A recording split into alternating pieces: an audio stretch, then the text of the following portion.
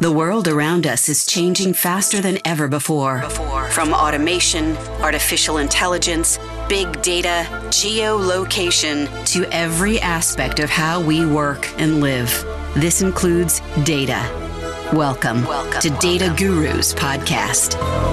Our mission is to bring you a real-life perspective on what's happening in the industry and how successful companies and individuals in this niche navigate through the sea of change. Encouraging you to be bold, be brave, and be fearless. Let's navigate the data ecosystem together. Welcome to the Data Gurus Podcast. Welcome to another episode of Data Gurus. This is Seema Vasu, your host. A couple months ago, I was invited to speak at the Dynata Client Summit Experience in Florida. It was a wonderful summit. We covered a lot of content. I actually participated in 2 sessions. And in this episode, I bring to you some of the key highlights as it relates to the session titled Placing Your Bets. And we really talk about where do we think the industry is going? What are some of the key challenges? We even talk about the future of work and what does that look like?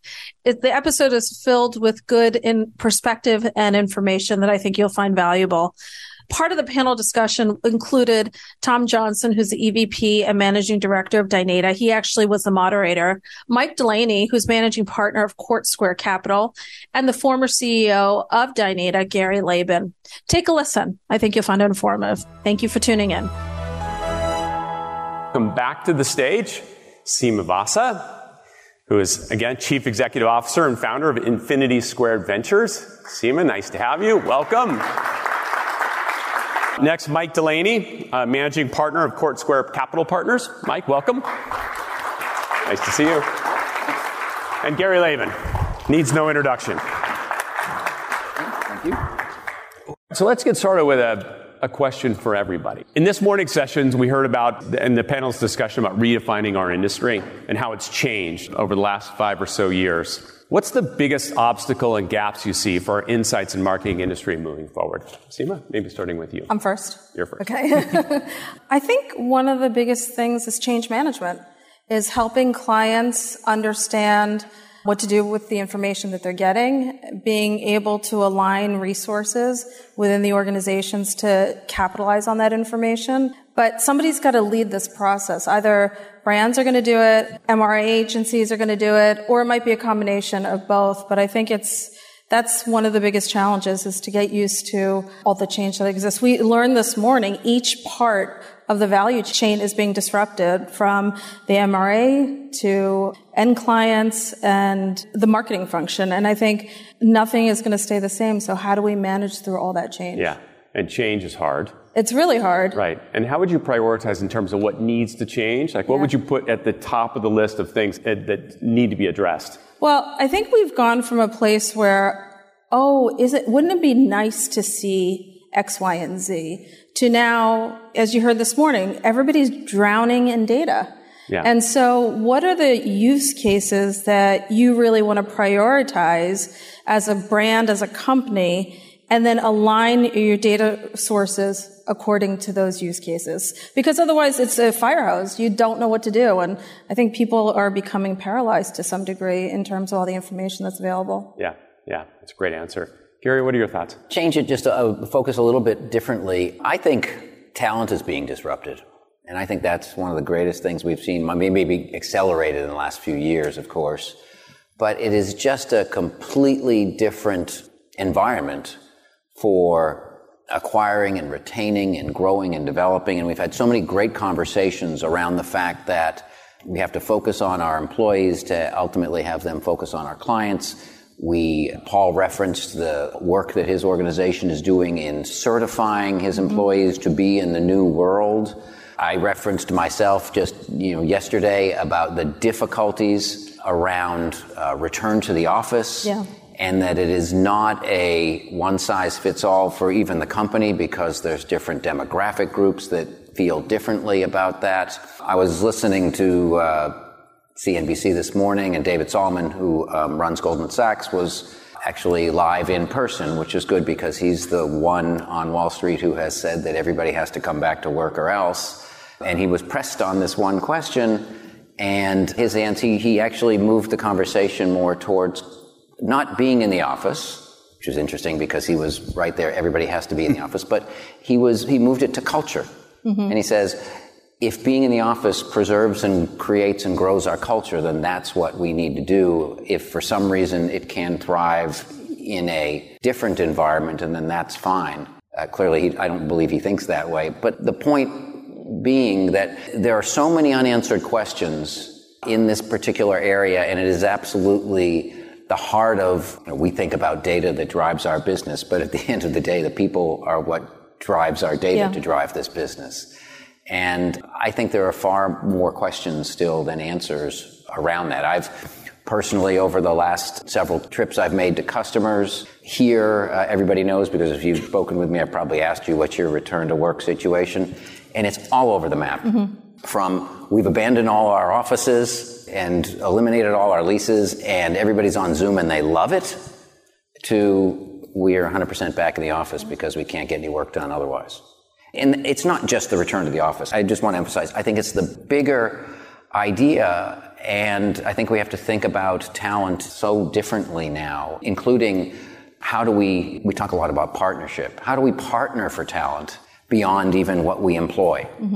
And maybe we do that even within our clients, within and among our relationships that we have. Yeah. I have a small story to share on that one. So we recently got a puppy, and we need a puppy babysitter, basically, for work. And I go on Rove, I think it's rover.com or rove.com, and we find somebody. And this gentleman is in his 20s.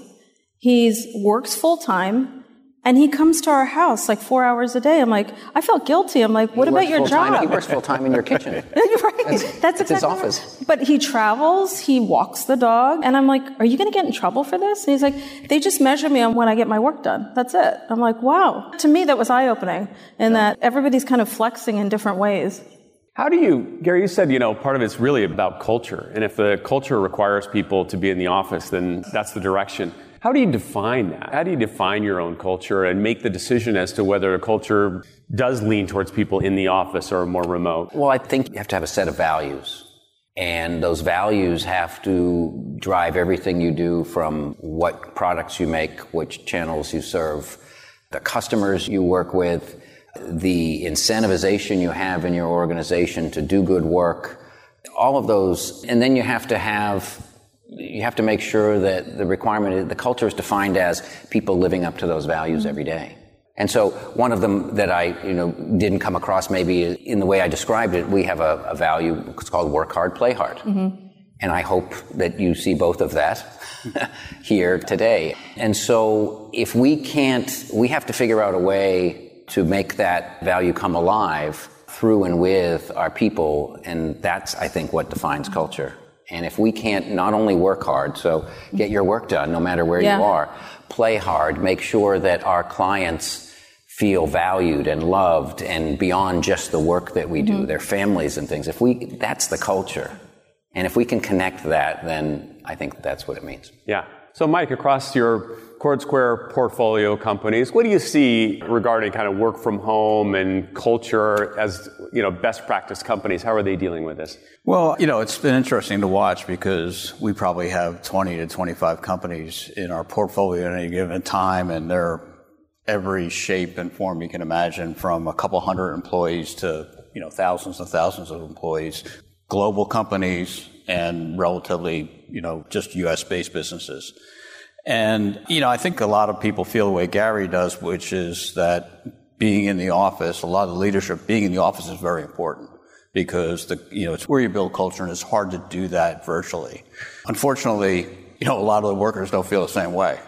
And we've seen a couple of our portfolio companies try to, mandate coming back into the office, and they saw a pretty high resignation rate as a result of that. And so they had to back off, not dissimilar to what's happened with JP Morgan and Goldman. And so they had to adjust to that and go to a more virtual environment. I think it's going to get sorted out, but it's not going to get sorted out in the short run. I think it's going to get sorted out in the long run because, and I do believe this, that, culture is probably the single most important thing that defines who's going to win in the marketplace.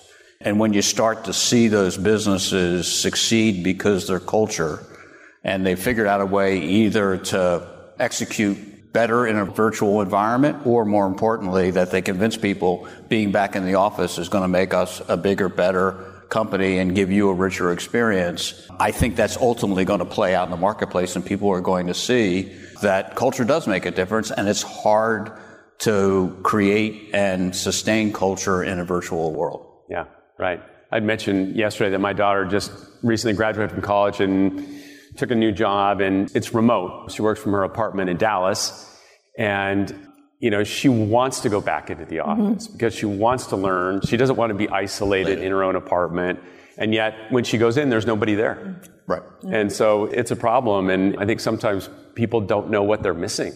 But anyway, easy for me. I do think the younger generation that's just coming into the workforce suffers because they don't get that connection with the company, its values, and they're still lonely. I mean, work used to be a source of friendship and camaraderie when you first get out of college. And so they don't know what they don't know, but yet a lot of people are kind of bucking the system and saying, I don't want to come back in. Yeah, it's so right. Yeah. So, by the way, I should make a proper introduction, who's CoreSquare chairman of the Dynata board. And as you've watched our business over the years, and seen the industry as well, what's some advice that you can give to leaders in our industry about what they should focus on to ensure that we have success and help move our industry forward? Well, we've been involved in investing in marketing type businesses for 40 years. And so, I've been with CoreSquare for 33 years now. And so we've kind of grown up with the marketing industry, and it's pretty fascinating to see how much has evolved, how much has changed.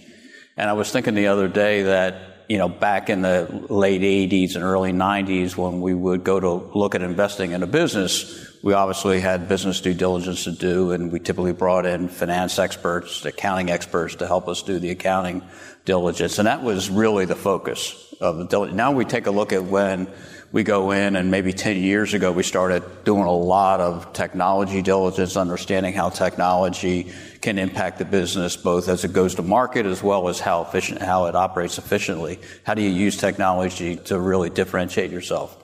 And for the first time, about a year ago, we started doing that with marketing. And marketing was always, again, going back 20, 30 years, with a little bit of an afterthought as an investor.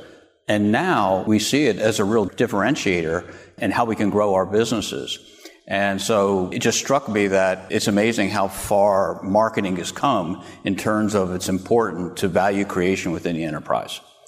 And a lot of it gets around to what's near and dear to everybody's heart here today, and that is data collection. Because that's really, at the end of the day, data collection, and I'll get to what I think is important as we go forward, allows the businesses to be able to make much more informed decisions, and as a result, have a lot more success. Instead of, I always used to tell our young guys, when data is kind of king, and when you meet a management team, when you ask them why they do a particular thing, and they either say one of two things. One is, well, that's what we did last time. Or two, that was kind of, I've been around a long time, but I can feel it in my gut.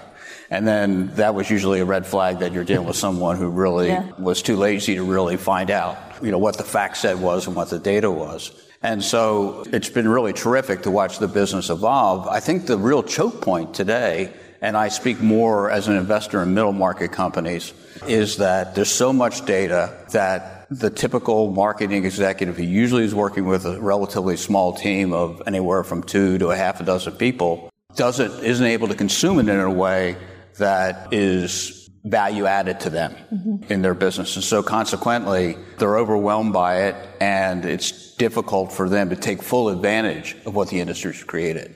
So as I kind of look at the challenge for everybody in this room is, how do we make what we're doing for it easier to be consumed, more tangible for them in terms of how it really translates into actions? Because when we do that, despite, even though marketing is front and center these days in terms of its importance to the enterprise, it's going to explode in terms of its value to the executive team in growing their business. And making that connection between taking all that data, how do I use it, how do I consume it, how do I translate it into an action plan, is the choke point that I see in a lot of our companies. Yeah. Gary, I think that's building on that, because I think that's so spot on. We have so many places in our organization where we can draw data to become some sort of key performance indicator for how the business is going. And if we were to create a dashboard, well, we have a set of KPIs, and there's only 9 of them. I say only 9 because it started, there would be 40 or 50, but then you find out some are rearward looking. They're really not forward looking. Some are built on one of the other 9. And when it finally comes down to it, being very disciplined about what's really important. And by the way, that changes, right? So those KPIs,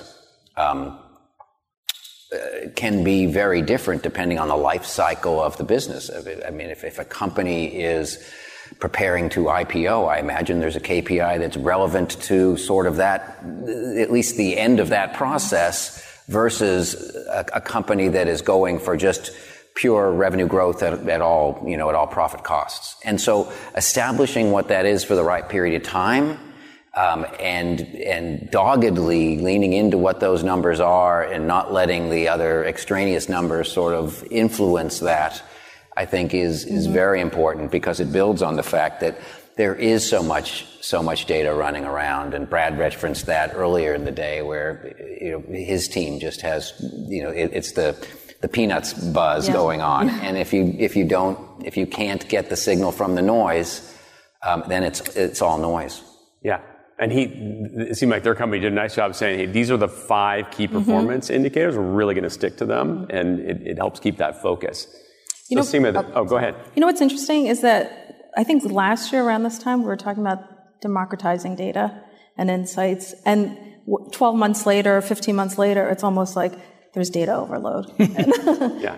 I was just thinking about that, because we actually were talking about agile insights and speed and democratizing data. And it's almost like we're taking a step back and saying, wait a minute, how do we do that? So I'll ask you the $1 million unanswerable question here, which is like, what's your advice? How do leaders start to think about, in addition to prioritizing the data points that they really care about, what are some other ways they can take all these different disparate data sources to help them make better decisions? Well, I think if you're talking about enterprises, I think there has to be a cultural shift in saying data is owned by the organization. Just because you have point of sale data and I have survey data and I have behavioral data, it has to live and coexist culturally as part of the entire organization. So that's the first cultural shift, because I've talked to people at Microsoft where one person owns social intelligence listening, the other person does UX.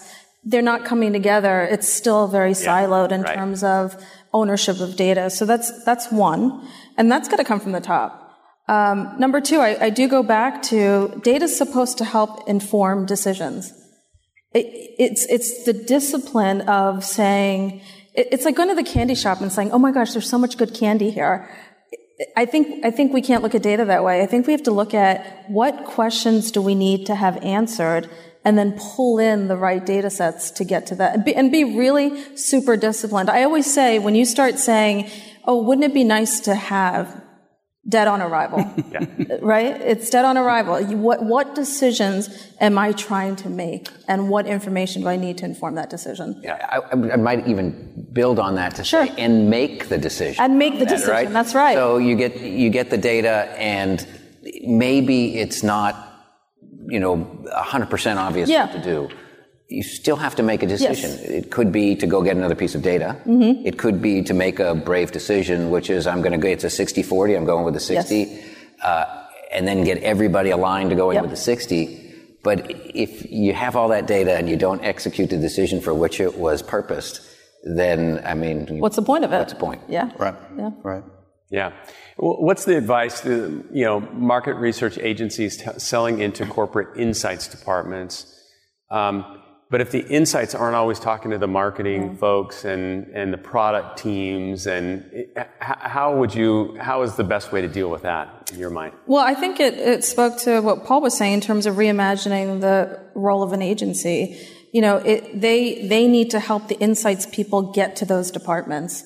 They need to understand business. They need to be able to understand what decisions are these different functions making? Like what's top of mind of their agenda, and help those consumer insights professionals lean into those other organizations? It's easier than it sounds, but I know a lot of MR agencies are hiring consultants to help make that shift. Yeah, got it. Okay, Gary, question for you, which is, as CEO for the world's largest first-party data company, what is Dynata doing to transform itself by connecting the insights and marketing industry to grow its addressable market? I mean, we're on a journey to use our data in more places than for which it was originally, ideated. Mm-hmm. And the one part that the, sort of the client world sees is that they see it in the form of new products and services. But that's sort of the icing on the cake, and there's not only the layers below, that was the baking of the whole thing in the process. And so we've had to retool a whole host of our technology to make it fit for an extended and broader application. We were just talking with a client just at lunch around the fact that we have to secure additional permissions, and so with our panelists for the use of this application, and that's an entire, that is not a, push a button and it's done process, and it also is a legal framework to go through as well. There's training. We have to have very capable individuals whose knowledge of the business we're going to, not the one necessarily that we're in or that we're, moving or extending, but going to, right? So, because people have to look at the destination, right? I mean, in order to understand the journey that we're going to be on. And so there's that. And then there is, going back to the cultural word, there are folks who never wanted to make that journey, who never thought we would do that, or never thought we should do that, who are very, very valuable players in the company. And so how do you we have to create an ecosystem where there's acknowledgement of that, but the opportunity for people to, for us to move forward and to drive the business so we can just essentially provide more value. Simply when we think about that extension, the first level is everybody who's sort of a customer of ours today, in the products that we build tomorrow, they should still be buying those new products. It's not about, we're going to go find a brand new set of customers to whom we've never spoken. It's really about extending our value creation, our value proposition for them, so that we can be more valuable in their overall, day-to-day job. Yeah. A related question. What are the skill sets just in the industry as a whole that you think are most critical? I think one of the things that came up earlier is just the ability to be a storyteller as a skill set that's highly valued. Are there some others you can think of that are critical for our industry? I think that when you think about sort of individuals, we're very repetitive. I mean, you think when you put a kid begins school, they talk about how the process the day is, we're going to be very repetitive because kids like that. They feel comfortable and secure in that. And everything that we've talked about up till now never had more data than, we've had more data than we can ever consume. We have a population of talents that we, maybe is a little uncontrollable. We don't know how to, we have to be willing to sort of not feel comfortable. We have to get out of our comfort zone. And so the skill is really about obsoleting our instantiated behaviors, I think. Yeah. And be willing to do something that is data-driven and informed, but may be completely the opposite of, how we might be programmed to think about it. And so I think that's something that we just really have to think hard and fast about. Completely agree. And as we talked about a little bit yesterday, willing to take risk, willing to fail and learn from failing, I think is also, with that, out of your comfort zone, but be willing to be out of your comfort zone and okay to fail and learn from it. Yeah. It really speaks to the whole individual, not just the work persona, but the entire persona of the person, because failure in cultures is ingrained as terrible. But then you come to work and you say, fail, it's okay. And so all of a sudden we're now thinking about the nuances of different cultural expectations as it relates to culture. Yeah. Especially as we get more diverse in the workforce. Yeah, that's so true. Mike, we've hit a lot of economic turbulence. Interest rates are going way up. The amount of, I think, deals that are happening in the market has gone way down. What's your take on that in our industry in particular, and what do you see for the foreseeable future? I think for the first time in a really long time, risk is getting re-rated. And we've gone through little waves of that over the last 30 some odd years, really haven't had a massive re-rating of risk in probably almost 40 years, going back really to the 80s. If you think about the last couple of recessions we have, they were all credit-driven recessions, meaning that the solution was to flood the market with liquidity.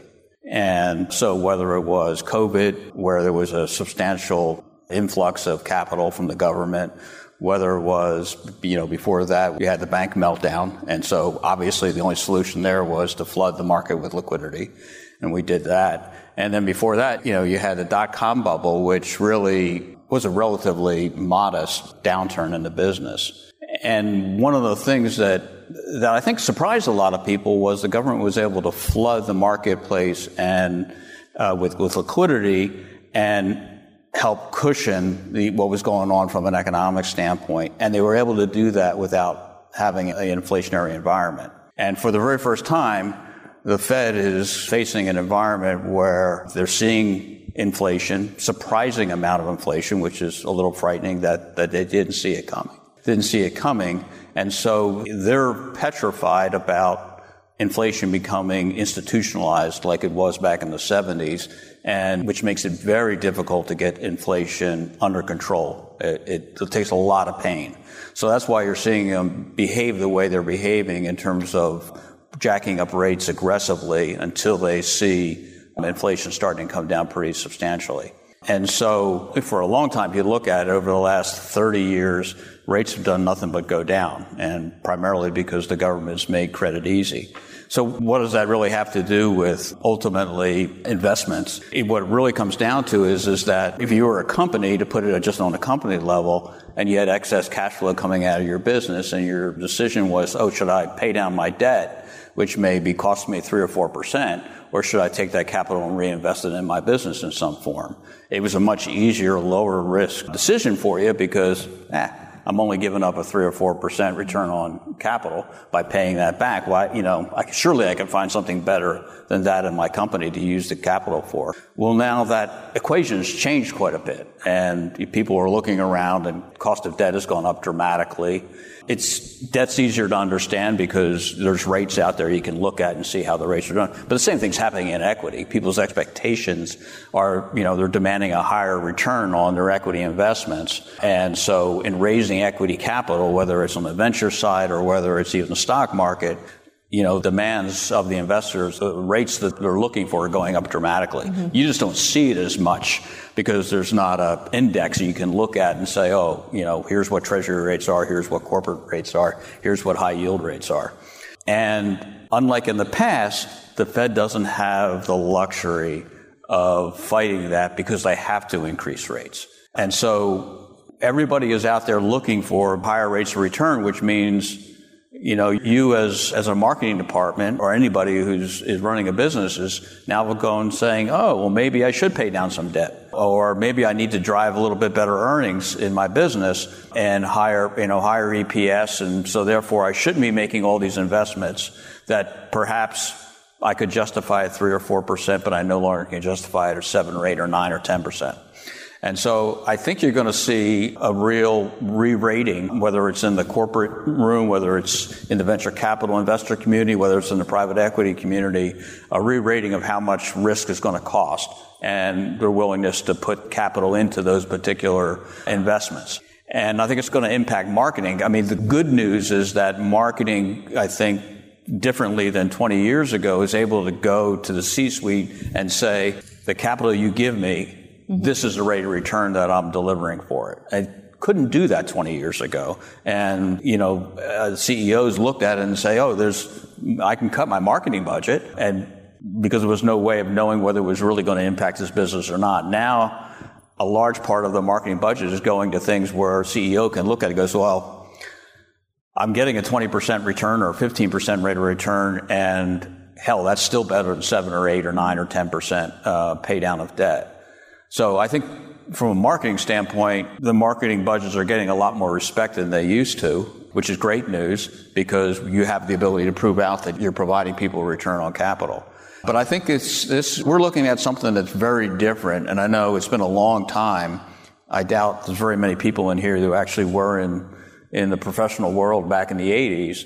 But, rates were 17, 18%, and it was a very, very different world, and we haven't seen that in a long time. And we're now going into an environment where those rates are all changing, and consequently, the cost to take risk are going up substantially. So it's going to affect everything from, what you can sell your business for, what you can borrow money for, and it's going to affect how CEOs allocate capital within their businesses. Yeah. One thing we've seen with so many of the presentations is the focus on revenue. And, I think we always think that every year that comes up, but it's more so now. I think people are laser focused on ensuring they're maximizing their opportunity to drive highest revenue they can so that they can make sure that the company has enough to make the right investments. Yeah. And this is why, people like us are now looking at diligence up front to understand where the marketing spend is and whether they're optimizing that spend in terms of driving the top line. Right. And because it's a real lever that, frankly, as investors, we never really thought about, 20 years ago, probably not even 10 years ago, we really gave it a lot of thought. Yeah. It's really interesting. Okay, so one more question, then I'm sure there's some questions from the audience, but I bet the audience would love to hear your top prediction, right? Over the next 2 or 3 years, our industry, where is it going? What can we expect to see? Kind of the top idea. I'm going to build on something or stick to something I said yesterday. I think that as quickly as we've moved in the last few years we'll continue to do that to expand and extend our data throughout the marketing suite and the marketing ecosystem. But I think that insights will be a term that will be used beyond marketing and will be used in underwriting and in healthcare and again, not for research in the channel, market research in the channels, but actually to drive those outcomes. Because I think the data that we create and I was struck by, reminded by, I should say, Chuck's presentation, where, we're able to take different types of data, right? It's not just a qualitative survey, but it's a video and it's a search and it's a song, and we're able to synthesize that and put those relevant pieces in front of people. That has to lead to decisions that can lead to aid decisions outside of just, which is important, should I build my product or should I expand in this market? All the things that we traditionally do every day.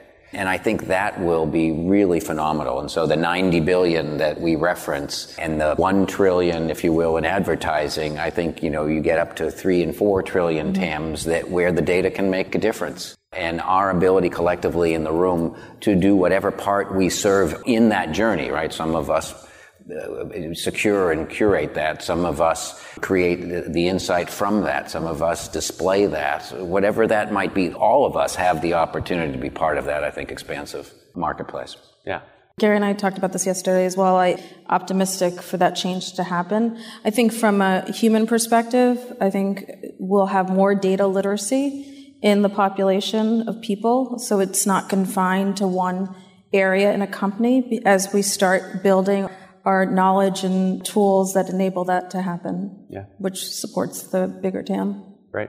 Mike, any other thoughts on this? Yeah, no, I agree with all that. That's why I said earlier that I think, the single biggest challenge is being able to take all that data and to put it in a product and insights that actually allow companies to be able to use it more effectively. Because right now they're overwhelmed. And it may not seem it, within this group, because you guys live marketing and data, every day. But marketing, and data is so underpenetrated within corporations. It's really kind of shocking. And so there is a tremendous application out there, but it's also, your audience is so less sophisticated than the people that maybe you interface with all day long. And unless you're able to give it to them in a simpler fashion that they can use it, you're going to have trouble penetrating that audience. But it's shocking how underpenetrated it is. And you're seeing people, we see businesses out there all day that they're in relatively mundane industries, but they latched on to the idea that there is a better way for them to capture customers, and using data and digital marketing to be able to go out and do that as compared to their competitors who are largely doing the same old things that they've done for the last 40 years. And it's shocking the impact it's had on those businesses. They're willing to embrace data and willing to embrace the digital world. And I think, frankly, one of the silver linings in COVID was that it actually accelerated that, because it was really one of the few avenues you had and to be able to reach the audience. But it's pretty amazing. So you can really kind of see what a difference between somebody who adapts, a more modern approach to customer acquisition versus traditional, almost an A/B test. And it's shocking what kind of impact it can have on a business. I think we're out of time here, but thank you so much. That was a really good thank you. discussion. Really appreciate it. Teams are in flux, but you still have to get your research in field. Partnership with Paradigm Sample means you get our expert focus on every detail of your project. We have access to over 1 million consumers and many business professionals who are eager to voice their opinions and participate in traditional and non-traditional online studies, whether it comes to sampling, programming and hosting services or consultation. We are agile and quick to meet your needs. Visit ParadigmSample.com today. Thank you for tuning in to Data Gurus Podcast. This episode has ended, but your exploration doesn't have to. Head over to www.dataguruspodcast.com and access all the resources and links mentioned in today's show. You'll also find bonus content available to our podcast listeners exclusively. That's www.dataguruspodcast.com. Until next time, be bold, be brave, and be fearless.